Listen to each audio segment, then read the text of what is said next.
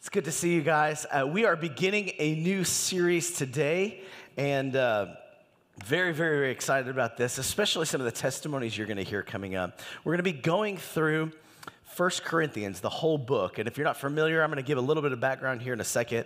1 Corinthians is a letter that Paul wrote to the church in Corinth. So in this letter, we're going to learn a lot about, today we're going to talk about church unity and maturity. We're going to learn a lot about that beyond order and what God expects out of his people and what this looks like in the midst of a people that were definitely not perfect. One of my favorite things about even this book and starting this book or this letter that Paul writes, he starts it by honestly calling them saints, saying, I'm thankful for you. You guys are called. And then if you know anything else about the rest of the book, he proceeds to say, but you're messed up. How many of us in here can say, I'm messed up? Yeah, me too. I'm raising my hand. I got 2 hands up. I'm wearing the t-shirt. No perfect people allowed. And I love this about Paul and about Jesus in general is he's the perfect one that came into an imperfect world. Not to say you have to be perfect in order to know me, but he said, I will be perfect for you. So now our goal and our job is to be perfectible. So it's not a matter of I'm not perfect, I'm only human. That's not true. It's true that you're only human and you're not perfect, but ultimately the goal is to be perfectible, to be like the perfect one, to be like Jesus. And that's what we're striving for. That's what we're aiming for. And that's where we're trying to go. So even in the midst of saying no perfect people allowed, the goal is perfection. In fact, Jesus said this in Matthew chapter 5. He said, be perfect as I am perfect. And you could go, man, Jesus, that's a lot.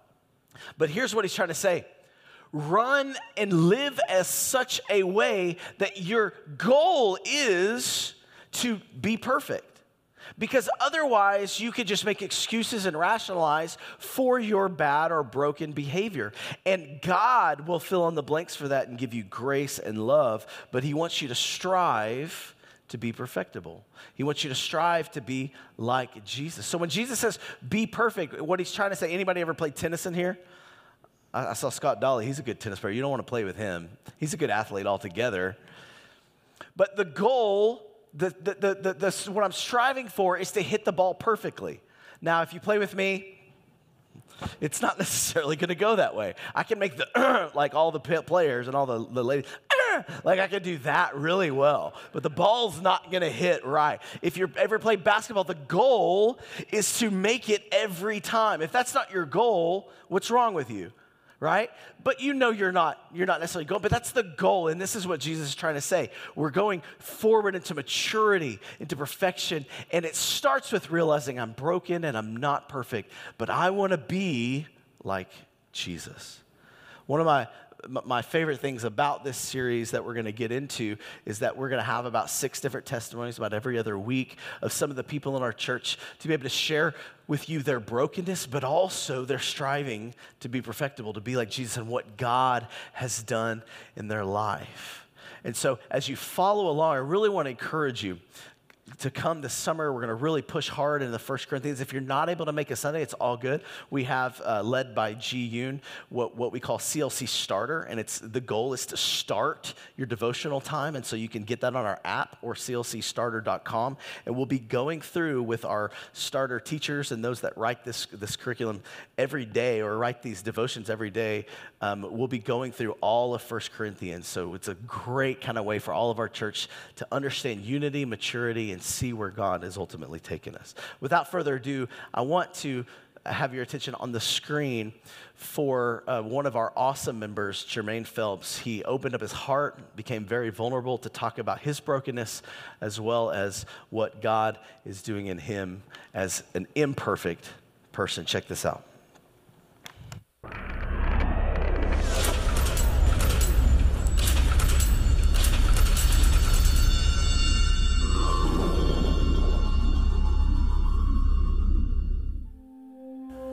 My name is Jermaine Phillips. I'm a member here at City Life Church. I used to be a campus minister for 6 years at the University of Houston and Texas Southern. So I went to the University of Houston and I got saved at a college athlete conference in 2003. After that, when I graduated from college, I felt called to campus ministry, so I came back to the University of Houston. When I went into my relationship with my ex-wife, she knew some of this, but she didn't know the depths of the struggles that I had. With the issues in my life in my past, I committed, other than a better word I can think about it, I cheated on her before we got married and never told her about it, hid it because of the shame from one behind it, the stupidity as well with it, and the fear of I don't want to lose all this because of what I felt like was one dumb mistake. As we started to have issues, just on what seemed like small stuff, fighting here, bickering here, arguing about this, it felt like everything we kept doing couldn't make it work. So I never, in my wildest dreams, thought the whole thing would just go like the way it did. So as our marriage started to get worse and worse, and we grew to a place where we wouldn't talk, we wouldn't be around each other, it grew to a place where the people who were trying to help us was like, yo, y'all need professional help because y'all got issues. And the part that I would say was the hardest for me in the marriage was when we split and actually broke apart. The feeling of it, even though we was only married for, at that time, it was a little over a year, we've been dating for 4, to lose your wife because she doesn't want to be with you, it shattered the inside of me, honestly. In our divorce, I ended up losing my wife, I ended up my job, I ended up losing my house. It felt like my whole life was pretty much just ripped from me quickly. I knew I needed to come back to God because that's where my healing was going to be. Really dealing with it was almost too much most of the time. So instead, I would go to pretty much anything else that would numb the pain. Drinking, partying, girls, whatever else would make me feel, at least for a moment, a temporary thing of being okay rather than actually dealing with it. And I had friends in my life who was trying, talking to me, I had people in my life, everyone was trying to help me, and I so appreciate everybody's love and help for me. But the thing of, at the time, I didn't even want to face it because it hurt so much. So during this time where I felt like I was in pretty much open rebellion against God, like not living for Him at all, the thing that was blowing my mind was that God felt closer, more loving, more forgiving, more wanting of me than ever before. Instead of what I was expecting to feel, which was going to be like a disappointment, rejection, or scouting, like you need to get your stuff together, I felt like instead I felt a father, like calling me back home, trying to say, like, I understand, come back to me. In me is where peace is. In me is where you will find your rest. Nothing else will satisfy you like how I will satisfy you. It was just breaking, like it just broke. It broke the fear and the pain part, and instead led to me coming back to God even less, but even more, because it was, you see me for who I am and don't care because you just want me and you love me and you've known me before I was born. You knew this and you still desired and called me to what you've called me to. So that in itself brought me back and kept me there, and as well reassured me that God is for you, really, who can be against you? And that nothing that can ever rise up against you can separate you from the love of Christ. Another huge thing that's been unexpectedly helpful was just seeing and hearing the stories of people who were encouraged by me when I felt like trash, honestly, when I was not doing well, and saying that, like, seeing you stick it out helped us out. Seeing you fight through this encouraged us. Students who I'd helped way back in campus ministry, seeing them moving forward in life and checking on me, and then as well talking about, yo, you helped us do this, you helped show me this, like, thank you for what you did, your sacrifice. Now I get to help this person like this, and I'm doing this. And it's been kind of surprising, just the impact you have without even knowing it sometimes. But the biggest thing, hands down, has just been taking it day by day and trusting that what God has called me to, I'm going to do. Not because of anything great about me, but because of who He is. So.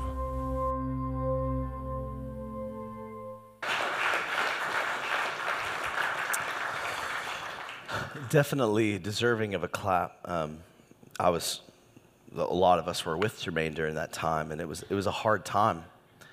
But I love what he said in the midst of his brokenness. God was actually still running and chasing after him. God was like the father, the prodigal son father that's waiting, and as soon as he sees his son, like, I'm running to you. And that's the God we serve. Isn't he amazing?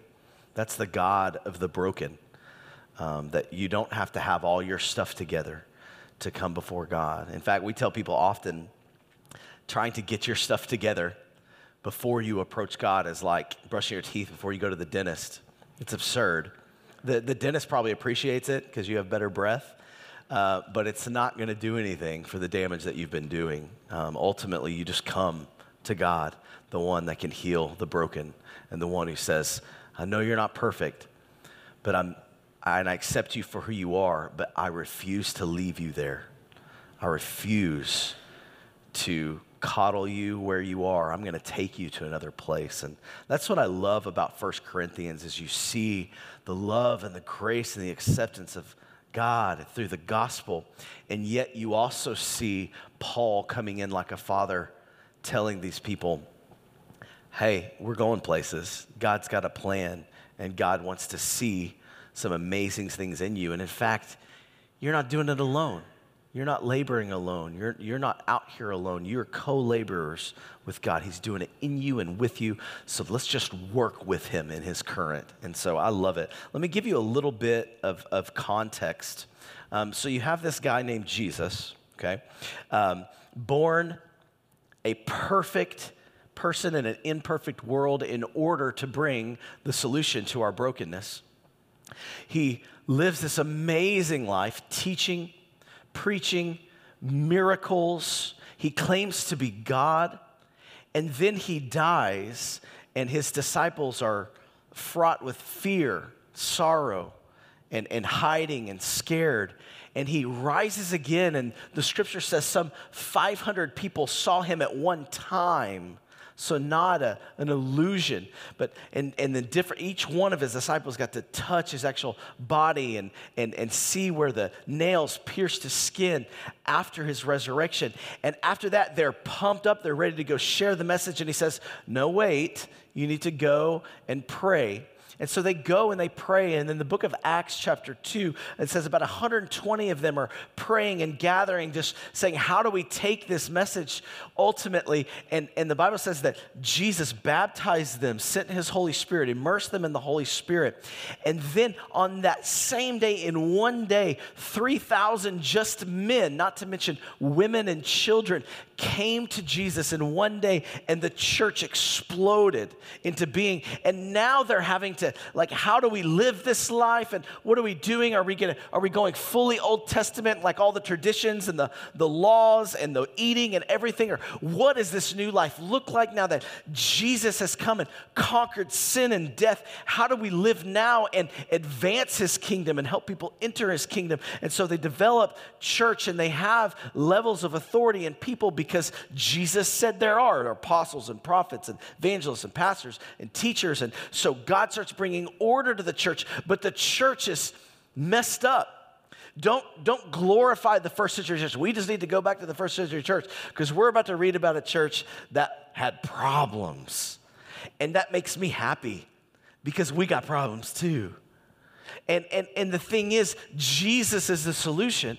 But they had to learn order and how to figure these things out, and they had a bunch of discussions and what this looks like, and they're trying to figure this out. Well, this man named Saul at the time, who we know as the Apostle Paul, Saul is persecuting the church. He's a religious zealot, and he hates the church, and he's passionate about, why would you proclaim this Jesus as God and Lord? This is blasphemy. So he's going around and persecuting and killing and causing Christians and pulling them in jail, and he has the authority to do that. And one day he's on his way to use that authority in this road called Damascus. He's on his way to Damascus on a road, and God form tackles him and humbles him, and he sits there and says, who are you? And he says, I'm Jesus who you're persecuting. And from that moment, he gets healed, and he starts worshiping and learning about Jesus and this grace that God has brought.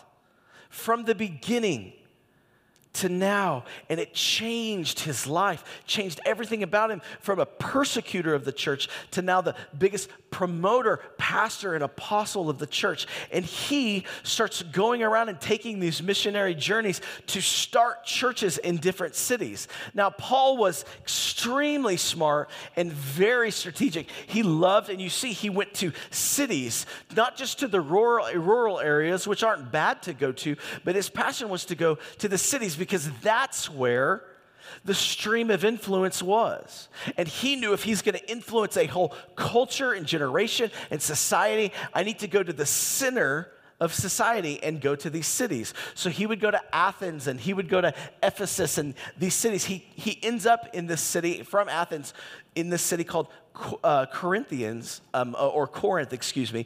And in Corinth, this city was really an amazing city, a very wealthy city, prestigious city, lots of arts, lots of things going on, lots of influence. It was a port city, so the trade from there directly to Rome would go, so a lot of money, a lot of wealth, a lot of density in population, and a lot of diversity would be in these port cities. And so he shows up to the city, and he ends up ministering and meeting these two people, Aquila and Priscilla, a couple that he trains in the Lord, and then they start having church. They start telling people about Christ, going to the synagogues, and then starting a church in their home until they got relatively big. Well, he was there about 18 months, and then he travels to Ephesus, and he spends 2 to 3 years in Ephesus to do the same thing, to plant a church and build a church. He was passionate about going to these cities.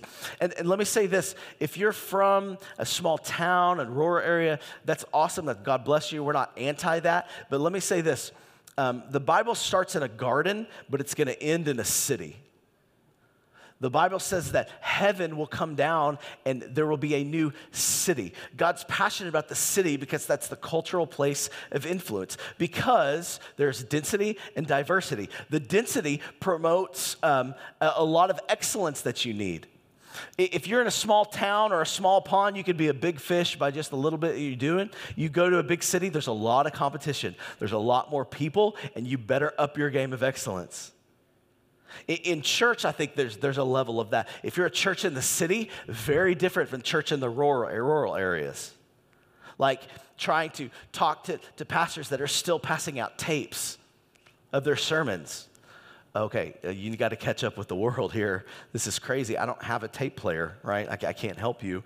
But to be able to even get technologically better and advanced and go to another place, you better up your game. You better get some excellence, because the density, the amount of people, the arts that come out of the city, the cultural change and relevance in society, God's passionate about the city. And we as Every Nation Church love to plant churches in the city. And if you're in Houston, God bless you. You're in an amazing place. Stop dissing this place. Stop getting mad that you're in this place. There's nothing worse than you've got a field and you've got a garden and you're just pooping on it, unless it's fertilizer, and you're just mad about it. You might as well be excited where you are, prosper where you're planted, and be passionate about the city, because God's passionate about the city. Because, see, this helps you when you go to your workplace and you go, I'm advancing the kingdom of God here at work. I'm here for a reason. Maybe you're just here for a couple years for residency. God has you here for a reason. Invest. Do whatever you can. Do something. God's got a plan. He's got a work for you to do, and it's more than you just accumulating some money and some wealth, getting a good house, having a family, and moving on. Okay? That is what viruses do. They just get what they get and they leave. Why don't you be a person that loves the city like God loves the city and help to influence it? Instead, we get mad about what happens in the city and what's happening culturally, and we're downstream from the city, and we're just pulling out the things we like and what we don't like. Instead, go upstream, and let's start influencing the city. If you don't like the laws, why don't you raise up a kid that's going to be a lawyer that could come in and help change them? That's the long haul, but that's the kingdom of God. That's how it works. We have an opportunity to be in the 4th largest city in the nation to impact the city. One thing I love about Corinth is it's very much like Houston. There's diversity, there's density, there's a lot of wealth. but also culturally, if you don't know, if you think we're just so advanced and the problems we have now are not like the problems they had then, those people are illiterate and dumb, you don't understand history. They're brilliant people and also brilliant sinners back then. In fact, in Corinth alone, they worshiped the god Aphrodite, and they would have a temple with 1,000 priestesses. And in order to be filled with the Spirit of God, you would consummate with those priests or priestesses in the middle of the temple or on the temple or with animals. All this stuff is happening in the midst of Corinth with the trade, with sexuality, with alcoholism, with hedonism, which is the love of pleasure or the living in pursuit of pleasure alone. All of this is happening in the context of Corinth. And in fact, Plato, many, many hundreds of years before even Paul's there and writing this letter about 54 AD, Plato called the city of Corinth, he would call the women there Corinthian girls as a colloquial statement of a very loose prostitute type woman, a Corinthian girl. And so this area was known for its sexuality, for its hedonism, for its materialism. And what happened is Paul leaves and goes to Ephesus, and he hears through the house of Chloe and others, which we're going to see, that there's divisions and strife, and there's problems, and there's disunity, and he's hurt, he's sad. So he writes this letter to the Corinthians saying, look, some of you were like this. Some of you were about that kind of culture, but now you're starting to succumb to those same kind of pressure, and you're bringing that culture into the church. And he's going, this is not the goal. And he had to come in and correct them like a good, loving father. His goal was to promote unity and maturity. Check this out, 1 Corinthians 1, 10 through 17. We're just going to look. We don't have time to go through everything. Verse 10 says this. Paul's writing to the church in Corinth. I appeal to you, brothers, by the name of our Lord Jesus Christ, that all of you agree, and that there be no divisions among you, but that you be united in the same mind and the same judgment. For it has been reported to me that by Chloe's people that there is quarreling among you, my brothers. What I mean is that each one of you says, I follow Paul, or I follow Apollos, or I follow Cephas, or which is Peter, or I follow Christ. Is Christ divided? Was Paul crucified for you? Or were you baptized in the name of Paul? I thank God that I baptized none of you except Crispus and Gaius, so that no one may say that you were baptized in my name. I did baptize also the house of Stephanas. Beyond that, I do not know whether I baptized anyone else. For Christ did not send me to baptize, but to preach the gospel, and not with words of eloquent wisdom, lest the cross of Christ be emptied of its power. Paul is saying there's divisions. I'm of this team, I'm about this. And he said, this should not be. Why are there so many divisions? Someone asked this last week when we were doing our panel, talked about the divisions. Let's talk about it a little bit. And let me first of all say, as we talk about what unity is, what maturity is, let me start by saying what it's not. Sometimes it's helpful as we're defining something. If he's saying be unified, don't be divisive. What is unity not? Let me say this. Unity is not absolute tolerance of all perspectives or views. So you don't elevate tolerance above truth. Now let me say this because you might get offended in our world. I get it. The original definition of tolerance was the ability to agree to disagree. Right? The ability to say, you have your worldview and your way, and I have mine, or you have your religion, and I have mine, and I'm not going to dismiss you or disrespect you or try to harm you physically because of how you believe. That's a great definition of tolerance. We can agree to disagree and be civil. I'm still going to hold on to what I believe, and I will try to persuade you, but I'm not going to discredit you. I'm not going to disrespect you. That's tolerance. The new tolerance today is believe everything everybody says all the time, and if you don't or adopt it, then you're a bigot or a fundamentalist, right? Or you're intolerant. The problem with that view is no one lives it out completely. Let me give you an example. Let's talk about sex. Okay, let's talk salt and pepper. Okay, pepper. You say pepper. Okay. Let's talk about sex for a second. A Christian holds to a strong, absolute truth that sex outside of the context of a committed marriage is wrong because we believe, not we want to keep you from having fun, but because we believe sex is more than just physical. We believe it's spiritual.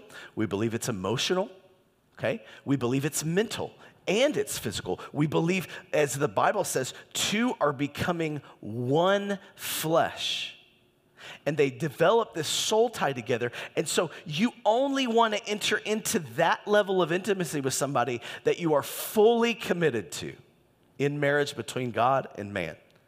That is a line, as a believer, as a Christian, biblically, we would draw. So we would discourage you from doing that. Friends with benefits, not so much what we want, okay? Now, we would discourage. Now, somebody could say, well, how horrible, you're just cutting off, my libido and what I can do. But so you're intolerant. But then you have to ask them, where's your line? Because everyone has a line. Do you believe that it's okay to sexually abuse children? No. There's your line. You're intolerant to those that do that. So you can't live that out. You can't live out, again, there's a level of tolerance you do live out, of course, but absolute tolerance to every perspective and belief and view is insane and not something everyone has a line. There's a line somewhere, and everyone will draw a line somewhere and should draw a line somewhere because there is an absolute truth, like a plumb line. Me and Henry were putting up some signs earlier this week, and we had a level, and it told us what was level and what wasn't, because my eye might be off, but I have a level and a plumb line that tells me what is level. And we believe there are absolute truths you absolutely obey, and from that's how we can create order in this world. And so unity isn't, I just agree with everybody all the time. You cannot live that out. You just cannot live that out. And so we have to understand it's not absolute tolerance. And the second thing unity isn't, it's not uniformity. So we don't need to mistake uniformity for truth. And so many churches are the worst at this. If you've ever gone to a church where everybody looks the same, dresses the same, acts the same, has the same kind of Stepford wife kind of answers, right? And very robotic, it's almost scary. It's really scary. I've had friends that came out of like a holy Pentecostal type church where all the ladies had to wear dresses, right? And they would have like pool parties, and the ladies had to wear dresses to the pool parties, but the guys and the girls couldn't get in the pool at the same time because the ladies would get and their dress would come up, and if guys were in there, okay, we have a problem. And so there's all of these rules that came out of what they did was say, we're trying to be uniform, and that is not unity. In fact, it actually kills diversity, which is a beautiful thing. And how many churches do you walk into? I had some conversations with someone a few weeks ago who's half Filipino, half white, and she's like, I always feel uncomfortable in churches because I feel like they're always trying to make me white. They're trying to like conform me into this is how we do things. And it's like that is a problem when uniformity is mistaken for truth. Unity is not uniformity. Everybody looks the same, acts the same, has the same career. Everybody, we all homeschool. If you go to a church that does that, it's great to homeschool. I homeschooled for a little bit. But if somebody proclaims that as truth, you are diving into uniformity, not unity. You hear what I'm saying? Okay. Unity is, so what is unity? Unity is three things: theological, it's relational, and it's missional. Let's talk about this. In verse 10, Paul says to this church, I appeal to you, brothers. I plead with you, brothers, by the name of the Lord Jesus Christ, that you all agree, that there be no divisions among you, but that you be united in the same mind and same judgment. So if we're not after uniformity and everybody looking the same and being weird and cultish, what does unity look like? Well, Theological unity looks like this, and these are just a few, but what are the things that we have to be united around? In fact, I just listed a few. If you don't believe in these, you're probably not a Christian. Like, there are certain fundamental truths that say, I believe this about God and who he is theologically, the study of God. This is my theology that interprets everything else I do in life. And part of this are these things. So we believe in, fundamentally, this is, I will die on the hill of this. I will suffer paper cuts for a couple of other things, but I'm going to die on the hill of this, and we can agree to disagree on other things. Number one, authority of Scripture. We believe there's authority behind these words. It's not just mere history. There's power behind the words, and we trust it. And that is going to be our ultimate. Not, well, Chris said this. Well, okay, what does the Bible say? What does the Word say? And let's talk about it, and let's get down what we believe here. Authority of Scripture. And part of that authority of Scripture would be things like the virgin birth, the sinless life of Christ, the divinity of Christ, that Christ was God. A lot of religions that are close to Christianity don't believe that, so now we are very different. Resurrection of Christ, and of course, the Trinity. These are just a few. What are some things that listen, don't cause divisions, but are differences? Because see, with diversity, we can have differences that don't cause divisions, and I'll explain why and how we do that here in a second. But what are some things that we're not going to die on the hill of? I would say this: not everyone in this room speaks in tongues. I think that's not a thing that if you don't speak in tongues, you're going to hell. I don't believe that. Not everybody has to do that. Not everybody believes in this specific, how the end times are going to go. Like some of you read Left Behind and you're passionate about it and we're praying for you, but I'm not going to let that divide us from associating with you. Those are differences, but they don't have to be divisions. Because we can willingly accept and love you because you have the fundamentals down, but maybe you have a difference or a preference, and I'm going to say this now and later. The problem is when your preferences become your prejudices. When preferences elevate to the level of our prejudice, now we have an issue. And that's where divisions come from, not when we celebrate each other's preferences. Some of you like food I cannot eat.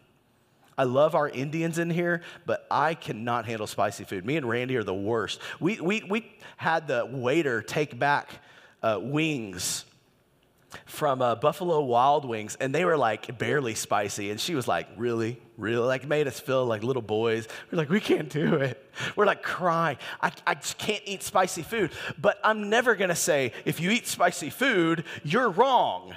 That's crazy. That's not biblical. Okay, so we can't divide, we have to unite. And the beautiful thing about being able to unite around your differences, oh, that's amazing, because our goal isn't our preferences. Our goal is Jesus. Next thing, look at this. Relational.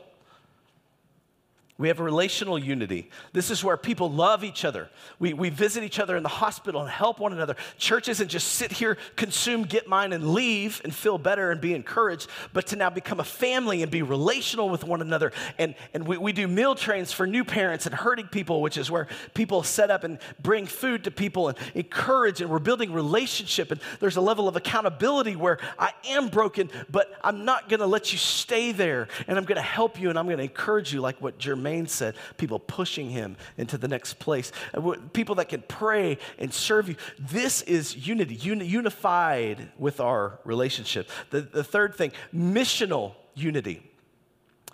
Check this out, missional unity. I could say a lot about this. Let me give you 4 things off the top of my head that frustrate me about church and that kills the missions of the church. Number 1, when we have prejudices about pastors.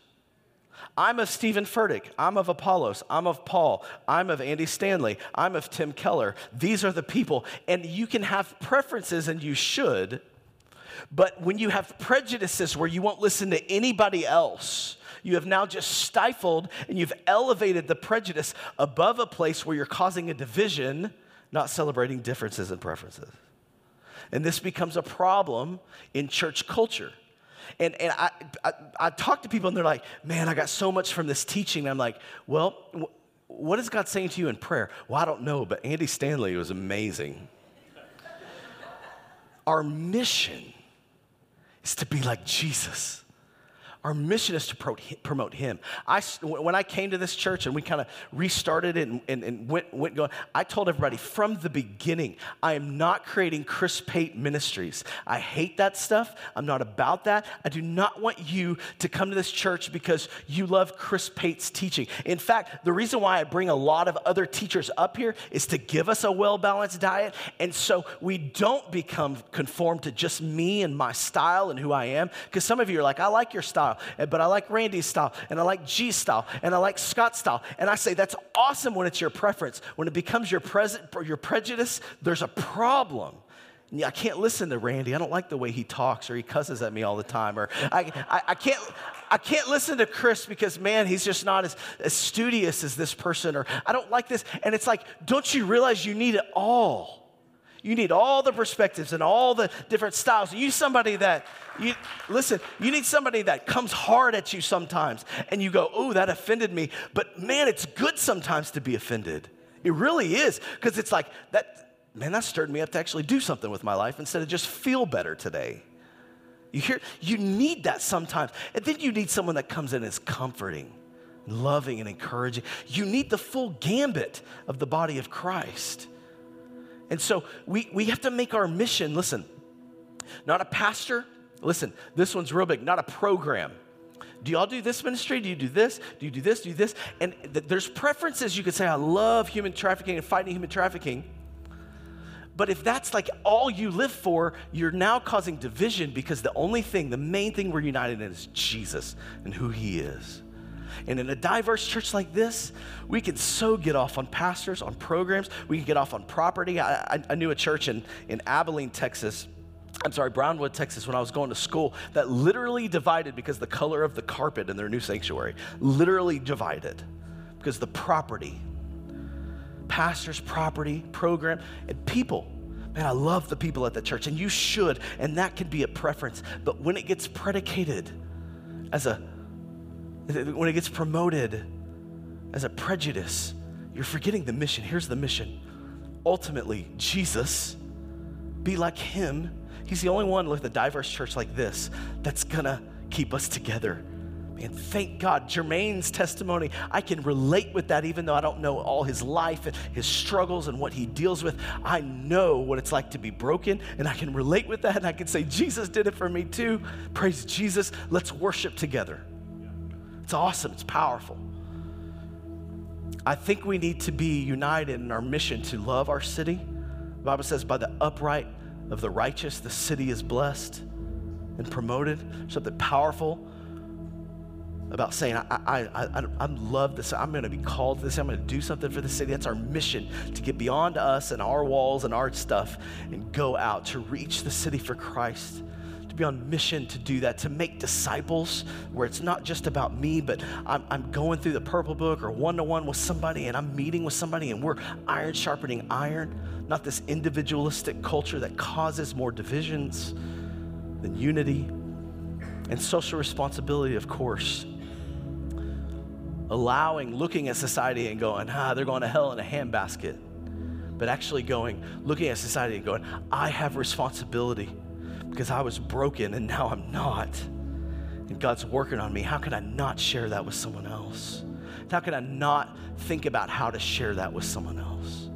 See, for us, being Christ-centered isn't having Christ as your number one priority. When Christ is your number one priority, you kind of do your prayer, do your devotions, and then you move on. Now I've got my work, my family. But when your Christ is centered, everything flows out of your relationship with Jesus. My work is ultimately about Christ, and how can he be the center of how I do my work, in excellence, in being on time, in working hard, in being smart, in calling on him and asking for his help, for wisdom. You see, Christ-centeredness is our mission, is what unites us more than anything. And when we get off on that, we become immature people. And as I close, maturity. We need unity, but we need maturity.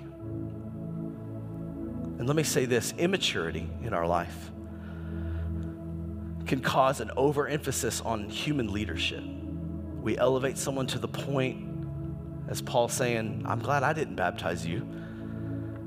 Did I die for you? Paul says, don't look to me. If you're sitting there going, man, I was discipled by so-and-so, that's great. What's the goal? Who are they discipling you towards? Jesus? Okay, awesome. Then Jesus is your goal, is your mission. And an immature person makes a person of status, puts them higher than they should. And then when they fall, because they will, they are devastated. And you have to remind them, did you build your life on that person?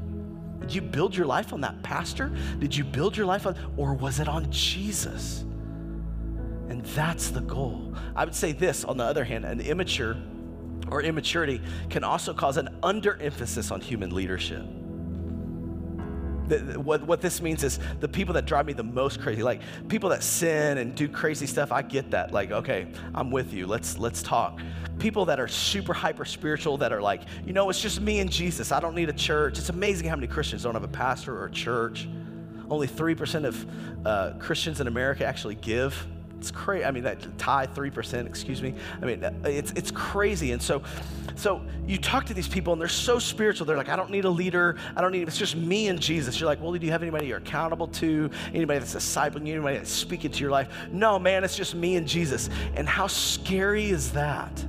Because that's where you get off, on the other hand. You don't elevate them to the point of Jesus, but you don't de-elevate them. You don't push people that are leaders under, and people would do that to Paul. Well, who's Paul? Who's Peter? I've got Jesus. That's called pride, because this Paul is the guy that spent 18 months there developing, nurturing, training, and helping you. There should be a level of honor that's respectable and loving, and kind, and gracious, the same way you would want it as well. I want to close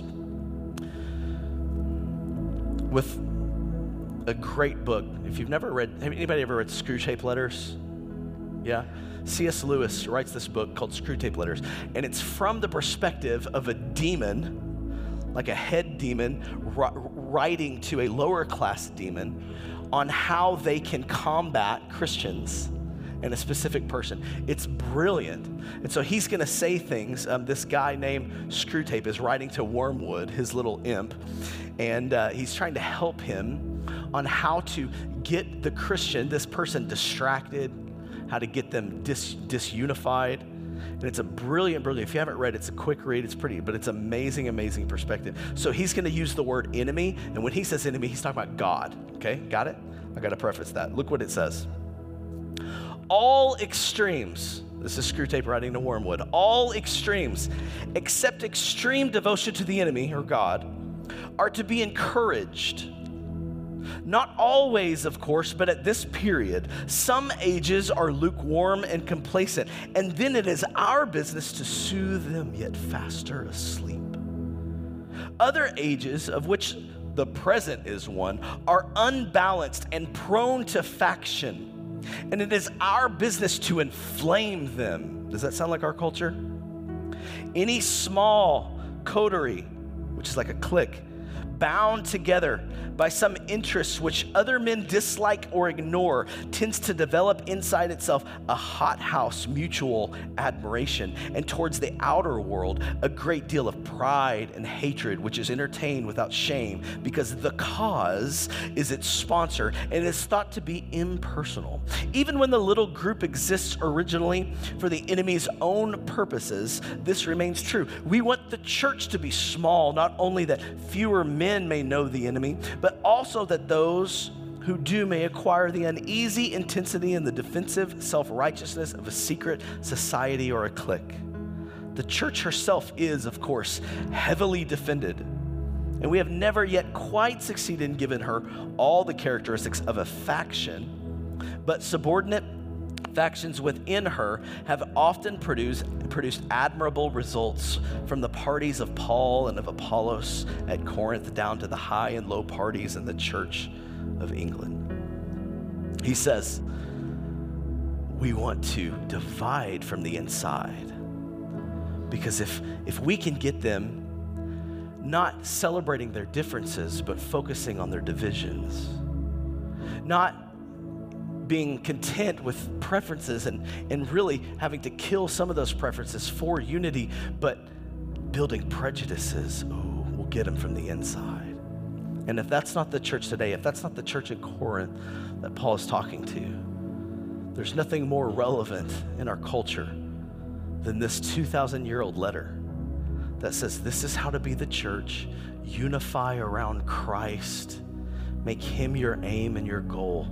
And then he's going to explain more throughout this book how we do that. I want to ask you to close your eyes, bow your head.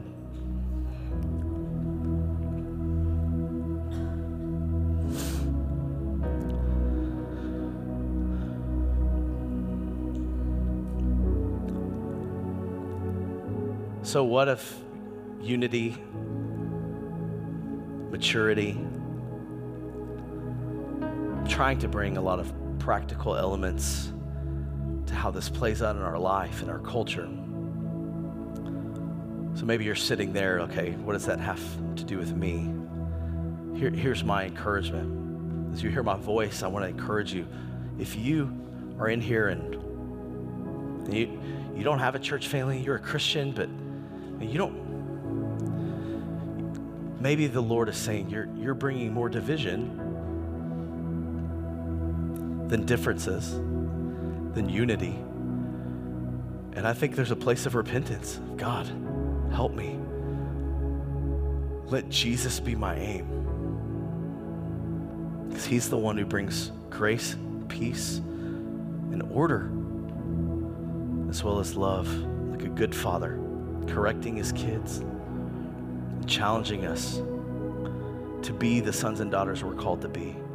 Maybe there's some repentance in this place. You know what? I need people. I need to invest in a church. I need to invest my time and energy as a believer into what Jesus died for, his bride. There's something to that that's powerful. Maybe the Lord's saying, you know what? If you're not helping in creating positive, powerful diversity, it's easy to create division. And I want to challenge you, especially if you're a member in here, I want to challenge you. Don't forget why we do what we do. Don't forget the goal and the aim is Jesus and promoting him and pushing others to him as we get frustrated about our preferences. Maybe you're in here and you don't know God or you have questions. I'd love to talk to you. And I'd love to go back and forth and, man, let's talk. Because I'm not perfect. No one's perfect in here. But man, I'm in love with Jesus and what he's doing and what he's done. Because that's what the gospel is. Not what you do, but what he has done. And believing and trusting in that. And I want to encourage you, if you don't know Jesus and maybe you're beginning a relationship or you want to know him, it's really as simple as coming to him and you can just repeat this prayer. You just say, Jesus, I recognize I'm a sinner. And I recognize you never sinned. I thank you that you went to the cross for my sins as a perfect substitute.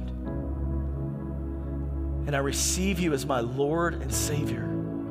Thank you for being raised and resurrected from the dead for my sin, so that now I can live and be resurrected from my sin. Be my Lord. Be my all. In Jesus' name. You know, if you prayed that and you're looking for a relationship with Jesus, I'd love for you to come see me. We have people, processes.